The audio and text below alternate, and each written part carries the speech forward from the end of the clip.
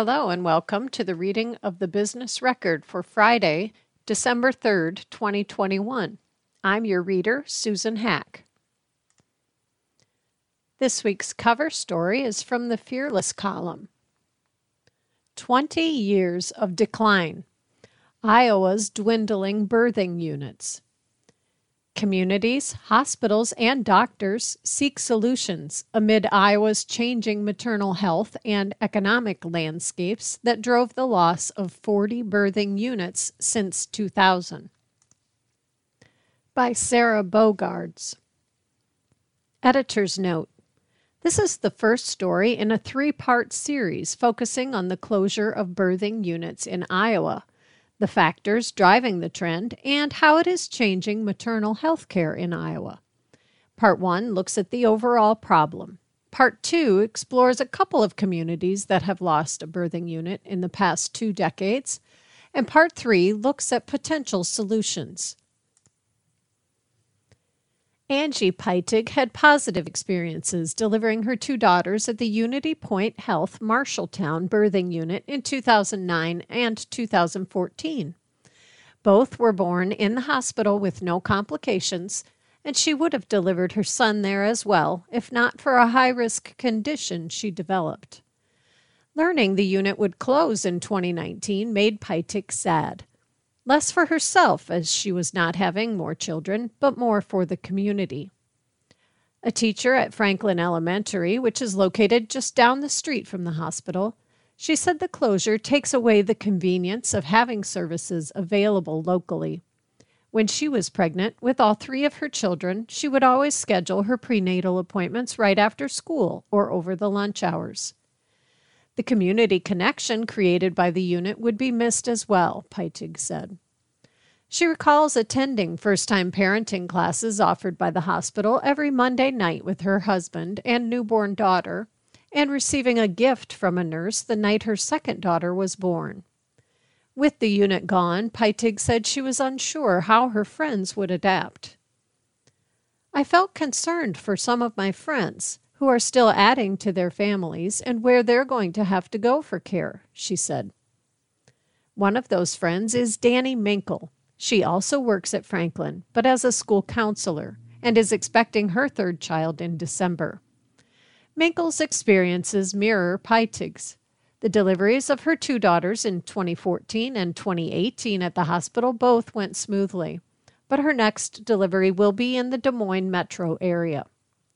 She was frustrated by the closure in Marshalltown as she contemplated driving 2 hours round trip for a 10-minute prenatal checkup and the potential need for emergent care with only the hospital's ER available to help locally.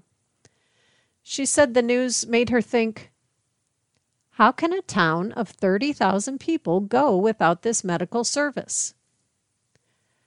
Fortunately, Minkle has been able to see midwives who travel from Des Moines at a clinic in Marshalltown for her prenatal care. But she knows other expecting parents who are traveling to Ames or Des Moines, and some who did so even before the unit closed. Marshalltown is not the only community navigating this experience and transition. Its hospital is just one of 40 in Iowa to close a birthing unit over the last 20 years. Without other options, parents are adapting while maternal health care in Iowa is undergoing a significant transformation. In 2000, 77 of 99 Iowa counties had at least one birthing center available. By 2010, closures had reduced that number to 62. And as of April 2021, only 46 counties in the state had at least one open birthing center. That's 20 years of loss across communities that are primarily rural. The anatomy of a birthing unit closure. The reasons behind each closure are different, but from working with hospitals across Iowa as co-director of the statewide perinatal care program, Dr. Stephen Hunter said he finds common themes. Number 1 is low volume. Often, hospitals are not delivering enough babies to support the existence of a birthing unit. I like to joke in some of the presentations that I give that when I was a kid growing up in Utah, I used to ride horses and motorcycles, Hunter said. The motorcycle I had to feed only when I was riding it. The horse I had to feed whether I was riding it or not, Hunter said. A labor and delivery unit is like a horse. Paying doctors, anesthesiologists, nurses, and support staff to be on call 24/7 for births that aren't happening becomes financially infeasible for hospitals, particularly ones that serve less populated areas. Even if a hospital has the funding to support hiring, the question remains if they can find doctors to work at obstetrics. Hunter, who is also vice chair of obstetrics at the University of Iowa Hospitals and Clinics, said Iowa ranks last in the U.S. in OBGYNs per capita. There were 280 OBGYNs in Iowa in 2018 to serve the state's roughly 600,000 women of reproductive age, who are defined as women ages 15 to 44. The natural question then is, why aren't there enough births or OBGYNs? But the answers are multifaceted and lie beyond the hospitals, rooted in evolving trends like the state's population and workforce changes. Liesl Ethington, coordinator of the Iowa Community Indicators Program at Iowa State University, said the 2020 census data stood out to her because it showed that the overall pattern of Iowa's population changes in the last 10 years looked almost identical to those from 2000 to 2010. Iowa's population has grown about 4% in each of the last 2 decades. And according to the USDA's Economic Research Service, each decade saw rural Iowa lose about 2%, and urban areas gain 9.9%. Ethington said these patterns and similar population trends in other Midwest states are confirmations of the ongoing urbanization in Iowa, especially since 2000. Urbanization happens in many industries, and in healthcare, she said it is taking the form of more regional hospitals, as fewer independent ones can deliver obstetric services at a small scale and meet new demands for technology. In some sense, the things that are driving these trends are resulting in outcomes that are better on average for consumers to have more choice, maybe higher quality services, more technology, but it does create the burden on the people out in those more remote areas that they have to travel farther to get these things, she said. On average, maybe consumers are better off, but we definitely have inequity in terms of who's more able to take advantage of that. Ethington said these changes are the result of the urbanization of population and services that has been happening in Iowa for the last 20 years. Other Midwestern states with similar demographics are seeing the same changes, she said. Adding to the problem is that Iowa relies on family medicine physicians to fill the gaps created by the lack of OBGYNs in Iowa. Those practicing family medicine in Iowa often assist with natural deliveries, but usually depend on general surgeons to handle cesarean section deliveries.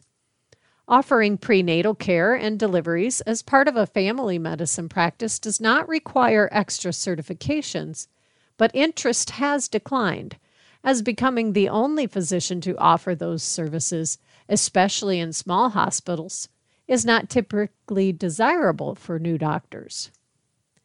In 1988, around 68% of family physicians in Iowa were willing to or planned to practice obstetrics upon completion of their residency. That figure dropped to 18% by 2018. Building awareness and support for maternal health. Hunter is helping lead research to address maternal health issues like birthing unit closures and Iowa's maternal morbidity rate, which have gained statewide attention but not until more recently. When visits to birthing units for the statewide perinatal care program were being canceled due to closures, Hunter decided to survey hospital CEOs to understand why. Just 2 days before the first COVID-19 cases were confirmed in Iowa, the results were discussed at a conference held by the University of Iowa Department of Obstetrics and Gynecology. The event brought together hospital CEOs and staff, state legislators, and representatives from the governor's office, kickstarting awareness and efforts to address a different public health crisis in the state, Hunter said. Hunter is now the principal investigator on a $10 million grant from the Health Resources and Services Administration, seeking solutions in the space. But he said Iowa needs cohesive statewide interventions, and the grant is only the beginning. Hunter said, "We didn't get here overnight. We're not going to fix it overnight." Our next story, Closer Look. Meet a leader you should know. Brittany Applegate, Director, Capitol Crossroads. This story by Michael Crum. Brittany Applegate joined Capitol Crossroads as its new director in June as part of a new leadership model with consulting firm State Public Policy Group, where she will retain her position as Senior Program Manager. It's part of a new agreement where SPPG will provide various support services for a more comprehensive team to help Capitol Crossroads as it continues to grow. Applegate, who was married in early October, said she's looking forward to bringing her diverse experience and skills to the conversation at Capitol Crossroads over the next year as the organization begins work on its next 5-year plan. From internships at the Iowa Department of Human Rights, Capitol Crossroads, and the Greater Des Moines Partnership's public policy team, to freelance policy research with the United Way of Central Iowa, to serving as an assistant to retired Senator Tom Harkin at the Harkin Institute at Drake University, and her current role at SPPG, Applegate said she believes her fresh perspective and experience will benefit Capitol Crossroads as it works to increase community engagement and make the community a more equitable and inclusive place for everyone to work, live, and play. How has your prior work experience prepared you to take on the director's role at Capitol Crossroads? I've always known I've wanted to help people, so for me it's about community building and policy and system level changes. It's looking at the bigger picture and what can we do to prevent people from being in these situations where they need help in the first place. All these things I have done have taught me to learn things really quickly, to understand what the big picture is and see what the strategies and goals are. That's what I do for Capitol Crossroads. It's very comprehensive and touches every part of our region. To get connected to the experts who know the details, but then stepping back to see the bigger picture. It's that high-level thinking that I like to do. What are your goals in your new position? I'm excited to start looking at ways we can do things differently. Next year, we'll start our next 5-year vision process. What I'm hoping to do is not just look at what our goals are for the region, but also what our goals are as an organization. Are there different ways we should be doing things? Those are the kind of questions I'm asking now that I'm new to the group. I think that's what I'm most excited about and where I can provide leadership and new insights as we start that process next year. What attracted you to the position? I had the unique experience of being an intern at Capitol Crossroads several years ago, so I got kind of a sneak peek. And it was interesting that we were looking at everything from green space and water trails to immigration and how that impacts our region. That experience was intriguing to me. And when I saw this position come open, I thought it was the perfect opportunity for me to put my diverse knowledge and skill set into one initiative working on multiple facets of our region and our community. What do you see as the biggest advantage Des Moines offers? What is its biggest challenge? We are a region that has a lot of the amenities of big cities. In a lot of ways, it feels like a big city, but still has that small town feel. And I think people really appreciate that and like that connection. People in Des Moines and the region are accessible to each other, and that means a lot, and you don't always get that in bigger cities. One of our biggest challenges is making sure everybody can enjoy that. It's no secret that many people in our community enjoy a lot of these things, and some people don't. There's that disparity there. For me, that's one of my biggest goals. I'm expecting that equity work to grow in our next iteration and make sure there is an equity lens on all that we do to make sure that if you live here, you can enjoy your work, your living, and playing in this community, no matter who you are. Describe your management style. For me, it's about making sure I understand the folks around me, what their strengths are, and lifting up those strengths and taking on or delegating where maybe they're not as strong. Lifting up and providing support in areas where I can fill in. And believing I'm not perfect. I don't have all the skills or the knowledge, so making sure I can get connected to the experts so they can help guide our work. And I think that's important for a manager to do. What are you looking forward to the most in your new position? This next iteration I'm excited for. Our current plan is great, but when people worked on it in 2017, I don't think anybody expected a pandemic to rock our world. So I'm excited for everyone to get together and start thinking big about what comes next for Des Moines. We've accomplished a lot of the things Capital Crossroads had set out to do, so this is another opportunity to think bigger and push ourselves more. Is there an advantage for you coming on board at the beginning of conversations for the next 5-year plan? I'm really glad I was hired at the time that I was because I get this opportunity to be the new person in the room and ask questions about why we do things a certain way or have we thought about doing it a different way. We've had a lot of people involved in Capital Crossroads since its inception, and they're smart. They're visionaries. But I think when that's the case, you need a new perspective to come in and push things and question the status quo a little bit. That's the role I've tried to take on, and I think it's benefiting what this next process will look like. Brittany Applegate at a glance, age 26, hometown Clive. Family, married, husband Ian, a software developer at NCMIC. Education, Bachelor of Arts in Social Justice, Spanish, and Applied Philosophy from Simpson College. Activities, traveling, participating on a trivia team, watching movies, going to live shows, and spending time with her 2 cats. Contact B. Applegate at capitalcrossroadsvision.com. From the Tech and Innovation section, Agriculture sector, other supply chain links at risk of cyber attacks. Cybersecurity and agriculture professionals discuss effects of cyber threats on logistics and how local producers can protect themselves. By Sarah Bogards. From Colonial Pipeline's fuel pipeline to a JBS meatpacking plant and grain cooperatives in Minnesota and Iowa, several key links in the supply chain have been put at risk this year by ransomware attacks.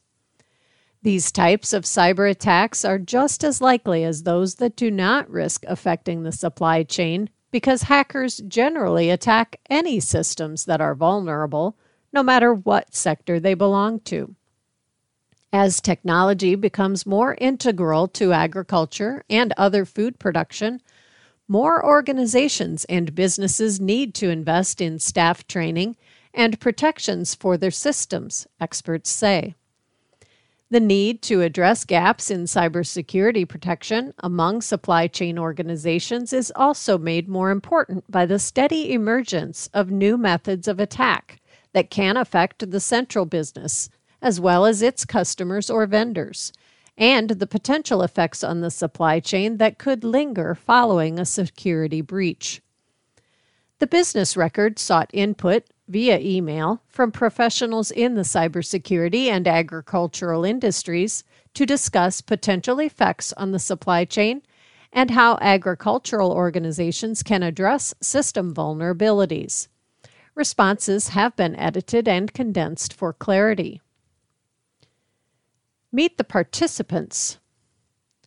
Brandon Potter, Chief Technology Officer at ProCircular Inc., a cybersecurity services firm with headquarters in Coralville. He has more than 15 years of experience in systems and network administration, security architecture design, and developing methodologies for in-depth cybersecurity assessments. He leads the company's team of cybersecurity engineers in developing multi-layered security approaches and tracks evolving cybersecurity threats and practices to better serve clients. Jeremy Hoffman, Cybersecurity Program Chair and an Associate Professor of Cybersecurity at Des Moines Area Community College. He works closely with all industries and programs at DMACC, including agriculture, giving guest lectures and assisting with workshops. And Doug Jacobson, Director of the Iowa State University Center for Cybersecurity Innovation and Outreach, as well as a professor of computer and electrical engineering. His work covers cybersecurity for critical infrastructure, design of cyber ranges, and cybersecurity education and literacy. From a question and answer session. Several disruptive ransomware attacks have made the news this year, some of which affected supply chains. Give some context on how common cyber attacks are on organizations in the supply chain. Are there any recent changes in methods or technology used that have made these kinds of attacks possible or easier to execute? Potter. Cyber attacks on supply chain organizations are not new. Companies in many industries face cyber threats, and those intricate to the supply chain are no different. For years, attackers have been using third-party networks and systems to infiltrate other organizations. Recent methods, such as those leveraged in the SolarWinds and Kaseya attacks, are a newer frontier, have drastically increased the attack surface, and have significantly increased the threat actors' ability to mass infect additional companies. More careful and tactful techniques are used in order to circumvent detection and make their attack more fruitful when analyzing and targeting the top of the supply chain. Hoffman. Supply chain industries have been the focus of attacks, as it is a way for nation-state actors and state-sponsored groups to disrupt and gain large monetary sums from their ransoms. Methodologies are always being adapted and targeted based on trends and new exploits being found every day. The human element is usually the greatest weakness to security infrastructure and is responsible for most successful attacks. Attackers send out malicious links or documents, and users click on them or open them, causing the remote access to work. Jacobson. Attacks on the supply chain are part of the overall focus on using ransomware to extort money. Ransomware targets have shifted from organizations that provide goods and services to the public, like hospitals, cities, and businesses, to the supply chain.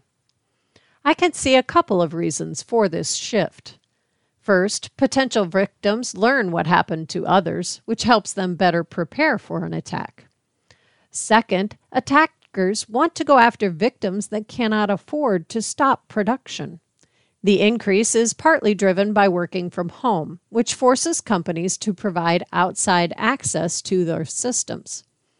The ease at which attackers can access ransomware and the potential payoff has also caused a spike in the attacks. With more attackers, and attacks, the chances of an organization making a mistake increases. Describe how cyber attacks are able to affect supply chains. What would it take to cause a significant disruption? Potter. Given how intertwined supply chains are with our economy and life, any cyber attack that causes an outage or inability to access data or systems will result in some significant impact. Since we rely on multiple facets in the supply chain, if one is delayed or down, it will likely have a cascading effect of 2, 3, or 4 layers deep.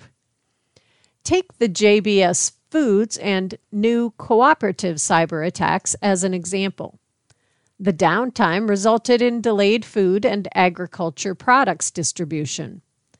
Given the potential for shortage, this affected product availability, increasing demand, and resulted in price increases.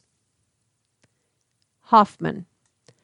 Cyber attacks can disrupt key services needed to maintain the supply of services or goods by taking down servers and data necessary for continuity.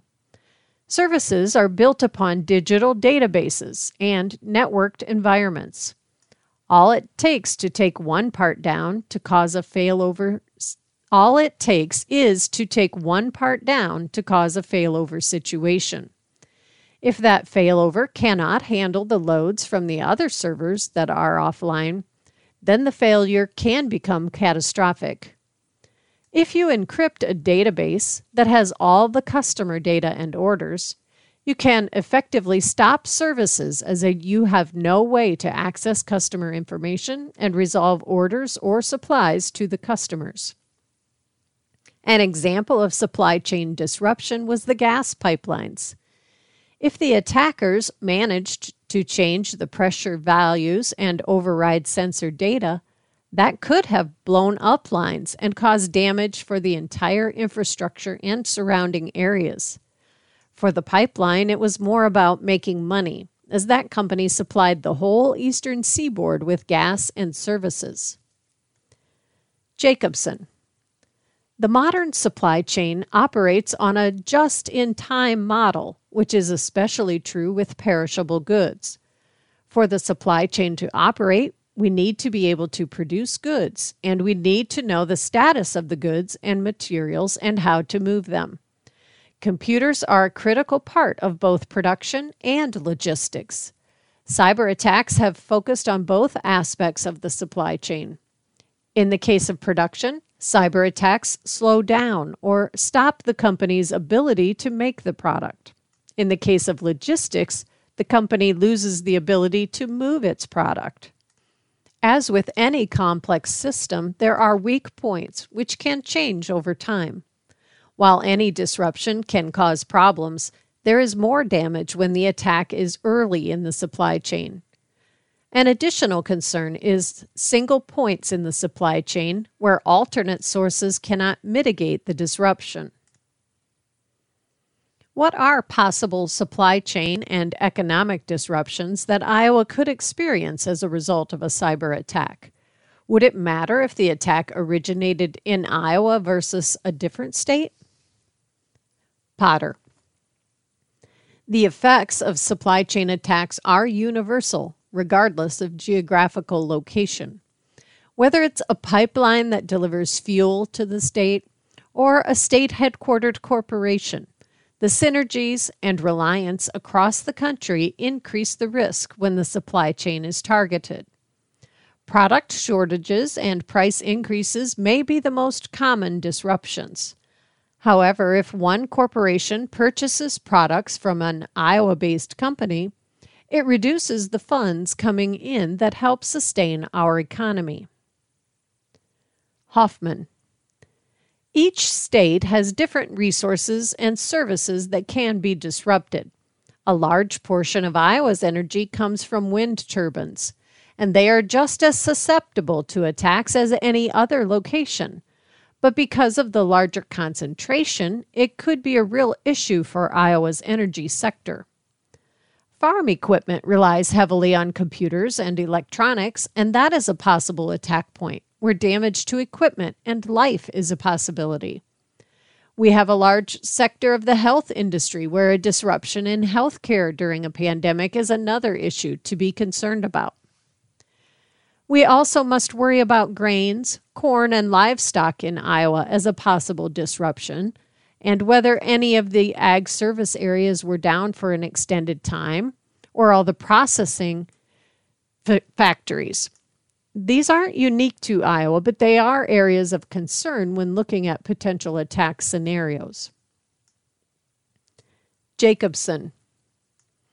This, of course, depends on what and when they attack. Attacks during critical times, planting and harvest, with a finite time window could cause localized disruption. Given the distributed nature of many aspects of ag, a large-scale disruption would need to focus on large processors. We have already seen these attacks against meat processing. This does not rule out a widespread coordinated attack against many different local suppliers, which could cause a massive disruption. Another disruption would be the transportation system, which would have a more significant impact than the ag sector. The attacker can be anywhere in the world when they carry out a cyber attack, and while a lot of the ag supply chain is localized to Iowa and the Midwest, disruptions outside Iowa could cause problems. The hack of New Cooperative Inc., based in Fort Dodge, resulted in the loss of source code for its Soil Map, software for testing and mapping soil. What are agricultural businesses at risk of losing? And are some tech-focused businesses like ag tech startups more at risk of attacks? Potter. Intellectual property, data, and customer information are some of the main items at risk. Whether it's hacktivism or a financially motivated crime, there are significant risks to either. The loss of the New Cooperative's soil map source code may allow the attackers to identify vulnerabilities, which can be used to gain the initial access to others that use the technology. Some startups think they're not a big player, so they are less at risk. Contrary to that belief, they're just as much of a target as the big player in their vertical.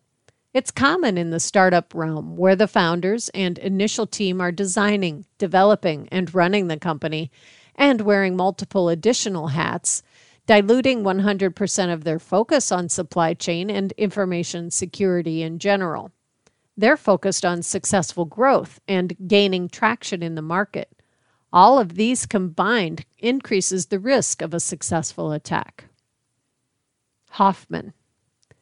There really isn't one specific area that isn't affected by cyber attacks, as we are more reliant on digital data and networked infrastructure to manage and maintain our industries. Ag-specific businesses are at risk of stolen intellectual property and trade secrets, where other manufacturers could clone or build equipment or services, resulting in monetary loss. They can also reverse engineer stolen source code and find vulnerabilities where they can manipulate pricing, in the case of market software, or manipulate the data streams from the software. Startups are always at risk due to financial restrictions and a pure focus on their product getting out as quickly as possible. They don't always have the capital to spend on security and professionals to help ensure their environments are secure. Startups tend to rely heavily on cloud services and providers to help mitigate their risk. This is an advantage and can be an issue if they don't have full understanding of their environments and security exposure. Jacobson. Theft of data and intellectual property is a big issue facing the United States. The New Cooperative lost data as part of a ransomware attack, which, while bad, is something they discover as part of the attack. There are many cases where the attacker's goal is to steal data, and they do not want to be discovered. The loss of data can result in customer data being released, which can be devastating to both the business and the customers. The loss of intellectual property can result in losing your competitive advantage, even to the point of losing the business. Name some of the key barriers to recovery from a cyber attack, and if there could be any specific impacts for recovery among agricultural businesses. Hoffman. Not having current backups and offline recovery backups. Ag businesses are just like any other business model. They all need to have sound policies, disaster recovery plans, and competent administrators. Key barriers are always money, updated policies and procedures, continuous testing of the environments, and teams who are cross-trained in SecDevOps methodologies. Agricultural businesses are no longer behind in technology and share the same risk factors as most industries. They just control a different supply chain. Food. Jacobson. Time is the key barrier to recovery. Before you can even start recovery, you have to know the extent of the damage, which takes time. With ransomware, that is what they are counting on. You do not have enough time to recover without paying the ransom. In ag, many processes cannot be delayed, so producers and processors do not have time to recover. What is one thing you would like to see happen in Iowa to strengthen the defense against cyber attacks in the state? Potter. We need help from the legislation within Iowa. Although federal guidelines exist, there are too many to follow, and most differ depending on several factors. We need something specific to Iowa, built by Iowans, to ensure it has the state's best interest in mind. I'd encourage the federal guidelines to be used, as it's a great starting point, but deviation from standards and new rules will make it more challenging to adopt, as both state and federal requirements will need to be followed. Keep it simple and leverage the basics. The guidelines and conditions need to be simple yet effective for mass adoption. Hoffman. More training and awareness, as well as a more holistic approach to prevention and responses. We have some great cyber conferences and a great security group which meet regularly. More businesses should get involved with SecDSM and SecIC in the state, as well as ISSA and the Secure Iowa conferences. These are excellent ways to meet community experts and network and learn. Developing more internship programs where entry-level students can get experience and help fill roles, but the students also benefit from training. Work with community colleges and programs to strengthen their cyber training programs. With today's cyber threatscape, businesses are needing to invest in their workforce for training and updating skills for all employees. IT is just one link in the chain of defense. The users and general population must care more about cyber risk. You can have the best security in the world, but all it takes is one person to slip up and everything can go sideways. And Jacobson. The state should focus on enabling information sharing and cooperation. The attackers share information and often cooperate. Interviews with 2 agriculture participants. Scott Meredith, Senior Client Executive at Associated Computer Systems, a Des Moines-based technology services firm that works with many of the Iowa Institute of Cooperatives members on their cybersecurity plans and practices. He's also involved with multiple regional and national agricultural organizations.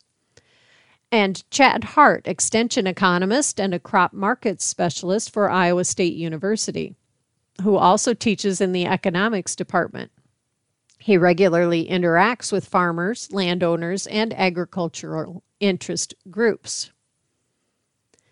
How are those in the agriculture industry reacting to recent cyber attacks affecting the supply chain? What are their top concerns surrounding cybersecurity? Heart. The recent cyber attacks have highlighted that the businesses being targeted can be of any size and in any vocation. I think many companies and farmers feel at risk, but aren't sure how to defend their systems. I think the ag community is like much of the general community, hoping technology companies will continue to create and manage tools to deal with the threats. Meredith. The agriculture industry is now taking a more proactive approach to security. They are evaluating their current security posture, identifying gaps, and trying to close those gaps. The industry is realizing that a layered approach to security and protection is necessary. Top concerns are loss of data, data being stolen, data not being accessible, or systems being down completely. What are the barriers keeping organizations from investing in or implementing cybersecurity measures? Detail any that are specific to the ag industry. Heart. I think the largest barrier in general is the cost-benefit viewpoint. While the cost of a cyber attack is high, the probability is still quite low, meaning that many see less benefit from investing in cybersecurity measures. Meredith. Budget is always a concern. The ag industry, like all industries, must weigh the cost of having their systems down versus the necessary spending to secure their systems. The bottom line is, how much are they willing to spend to mitigate their risk? What concerns are top of mind for you in terms of how a cyber attack targeting the supply chain could affect the agriculture industry and rural and farming economies? Heart. My main concerns have already been highlighted by previous attacks, that the food supply chain can be seriously impacted or even shut down by an attack. Ag is like many sectors of the economy where technology has created a rapid, efficient production, processing, and merchandising system, but the reliance on that technology has opened up new risks within the industry that we are just now facing. Meredith. The inability to buy and sell products from seed to feed to fertilizer. Delays in harvest, planting, or availability of feed to livestock producers can have a tremendous effect on our regional and national food supply. What are the important lessons for agricultural organizations and other food producers to take away from recent supply chain attacks, like the ones on JBS Meatpacking or New Cooperative, Inc.? Heart. The attacks remind us of counterparty risk, the risks that you face when doing business with others. Their risks become your risks. For example, we use a piece of software from a company. The security flaws in that software are not just the software company's problem. They become your problem as well. Meredith. Be proactive in your approach to your security posture.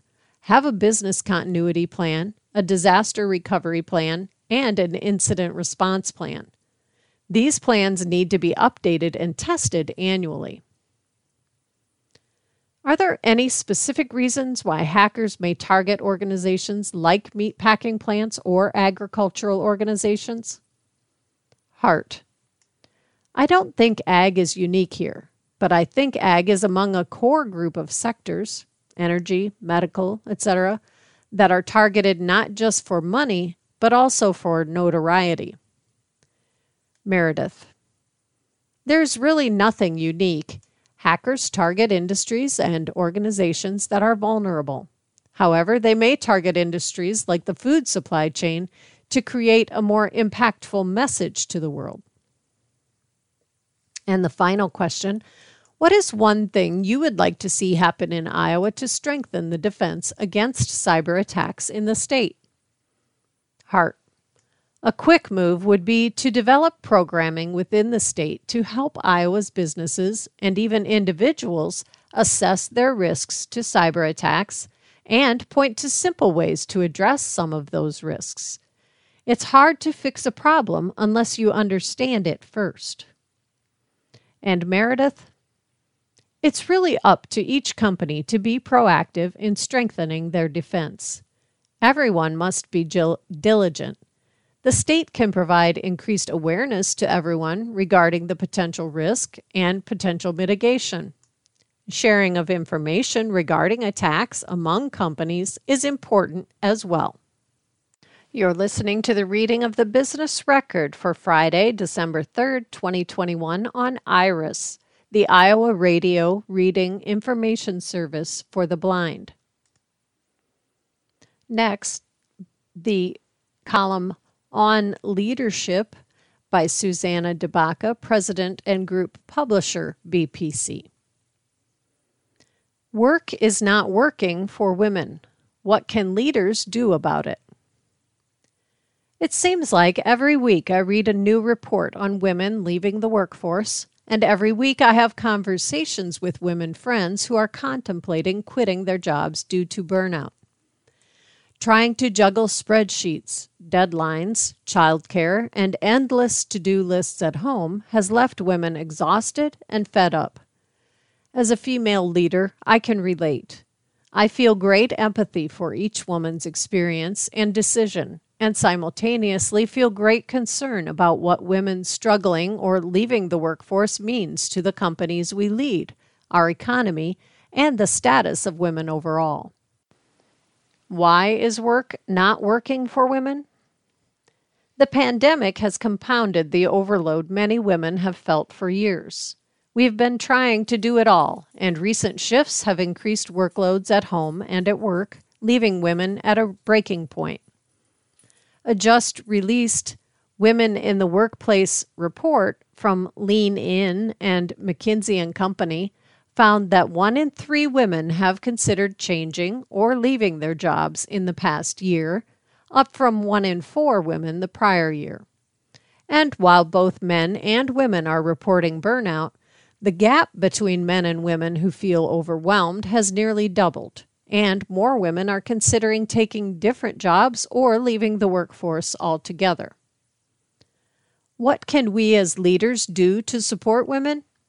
We can adapt our workforce to meet the needs of women, says research from Deloitte Global. That report indicates employers who give women a culture and support to enable them to succeed, quote, have a more productive and motivated workforce and are likely to report greater retention, end quote. Culture makes all the difference.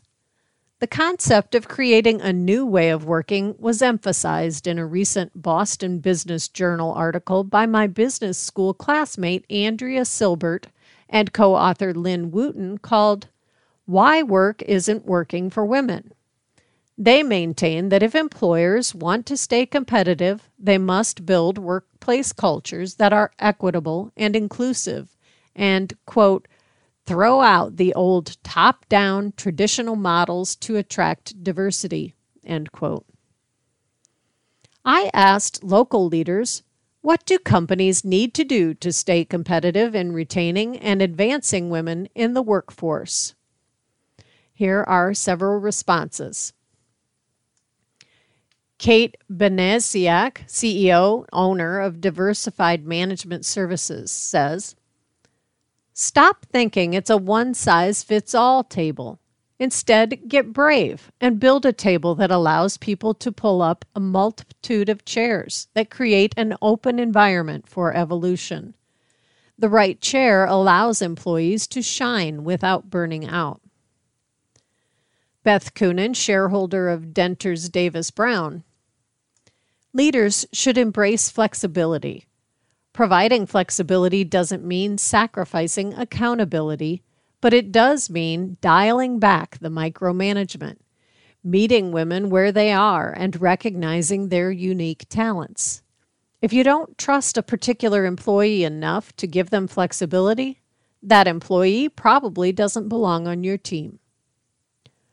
Lonnie Daphne, AVP and Director of Diversity, Equity, and Inclusion at EMC Insurance Companies. Leaders will need to be much more grounded in what the word equity means, along with greater flexibility in their approach, leadership, and the cultural norms they are perpetuating. Leaders must understand that the traditional work environment and roles are a thing of the past and must evolve to a more diverse, equitable, and inclusive environment. Sanjita Pradhan, Director of Diversity and Inclusion at Greater Des Moines Partnership. This may sound like a simple answer, but there is plenty of research showing that empathy and empathetic leadership are crucial to retaining talent, fostering inclusion, fostering psychological safety, and preventing burnout. If we combine empathy and care, we will be able to better understand the issues our female colleagues are dealing with and provide them with the needed support to contribute their time and talent to our workforce. Emily Schmidt, Chief Administrative Officer and General Counsel at Sukup Manufacturing Company. Today, it's not just about trendy recruiting, but intentional recruiting. You must be competent in retaining women and other target recruited groups before you can intentionally market for that pool. Consider flexible schedules, no meetings before 9 or after 3, great benefits, and emotionally intelligent managers who understand the circumstances and environments we are operating in. Eugenia Kutch-Stanton, U.S. Crop Protection Regulatory Leader with Corteva Agriscience. Listen, connect, and empower women. Examine your culture. Practice equity and humility. Have difficult dialogue and empowering conversations. Measure the impact of your values. Culture is what you do, not what you say. Supporting women on their own terms is key now and in the future. Equitable cultures, inclusive policies, flexible schedules, and opportunities for advancement will make the difference between women leaving or staying in the workforce. Prioritizing women's well-being is good for business, good for women, and good for all of us. Best practices for leaders who want to support women in the workforce. Respect women's unique talents and needs. Recognize and acknowledge the unique contributions and roles that women play, says Kutch-Stanton. Our flexibility and agility is at once transformational and disruptive. Be curious. Banasiak urges employers to be intentional and creative, saying, when we drill down further into the why of what we are trying to solve, we might find answers that we never would have imagined. At her company, she has created an entirely new system to replace the 8-to-5 concept. It allows employees to work at their peak points in the day and still service clients. Be creative. Sukup Manufacturing looks for ways to make jobs more accessible for women. If you're a manufacturer, review workstation requirements frequently, Schmidt says. We use cost reduction technologies from Iowa to reduce strenuous jobs to widen the base for women's entry. Combine empathy and care. Pradhan says, in addition to empathy, leaders should really care about their employees. Leaders who truly care take each woman's needs seriously and help craft a path that meets the needs of employee and employer. Says Banasiak, I want each employee to feel aligned with what mutual success looks like. Listen and act.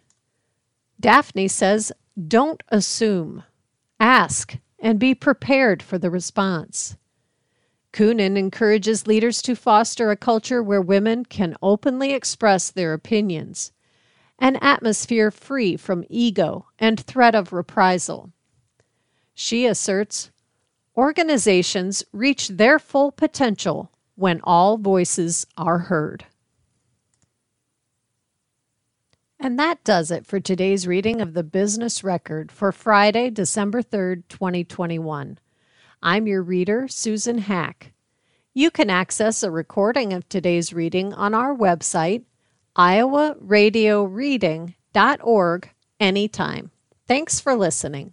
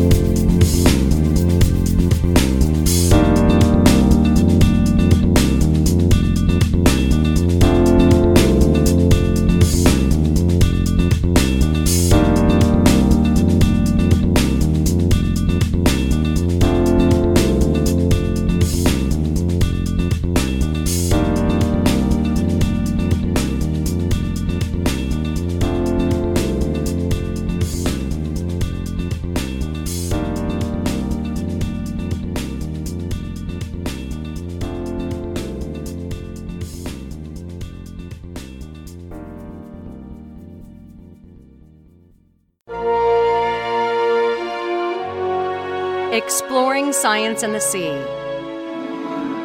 The polar bear is more than just a big mammal. It's an icon for an entire region. It's hard to think of the Arctic without picturing these beautiful creatures. Yet it's also a symbol for how that region is changing. A warmer climate is reducing the amount of sea ice in the Arctic, which could lead to a big reduction in polar bear populations. No bear is bigger than the polar bear. An adult male can weigh up to 3/4 of a ton. To maintain that size, polar bears spend much of their time hunting seals, which are rich in fat and calories. Unlike most bears, polar bears do most of their hunting in the winter, when the ice pack extends far out to sea. A bear finds a hole in the ice that seals use to breathe and waits for a seal to stick its nose out. Or it can slip up close to a seal at the edge of the ice, then charge across the last few feet to catch its meal. During summer, when the ice retreats, polar bears may not eat for months. And that's why climate change is a problem. Ice is forming later and melting earlier than it did just a few decades ago. That leaves less time for the bears to build up fat reserves for the lean months. Studies have found that the bears in some groups weigh less than they used to, and that they're more likely to eat land-based animals and even garbage, foods that aren't as nutritious. So more bears could starve. In fact, a 2015 study said the polar bear population could drop by 30% by 2050, decreasing the numbers of the Arctic's most powerful symbol. Science and the Sea is a production of the University of Texas Marine Science Institute at Port Aransas. I'm Holly Brawley.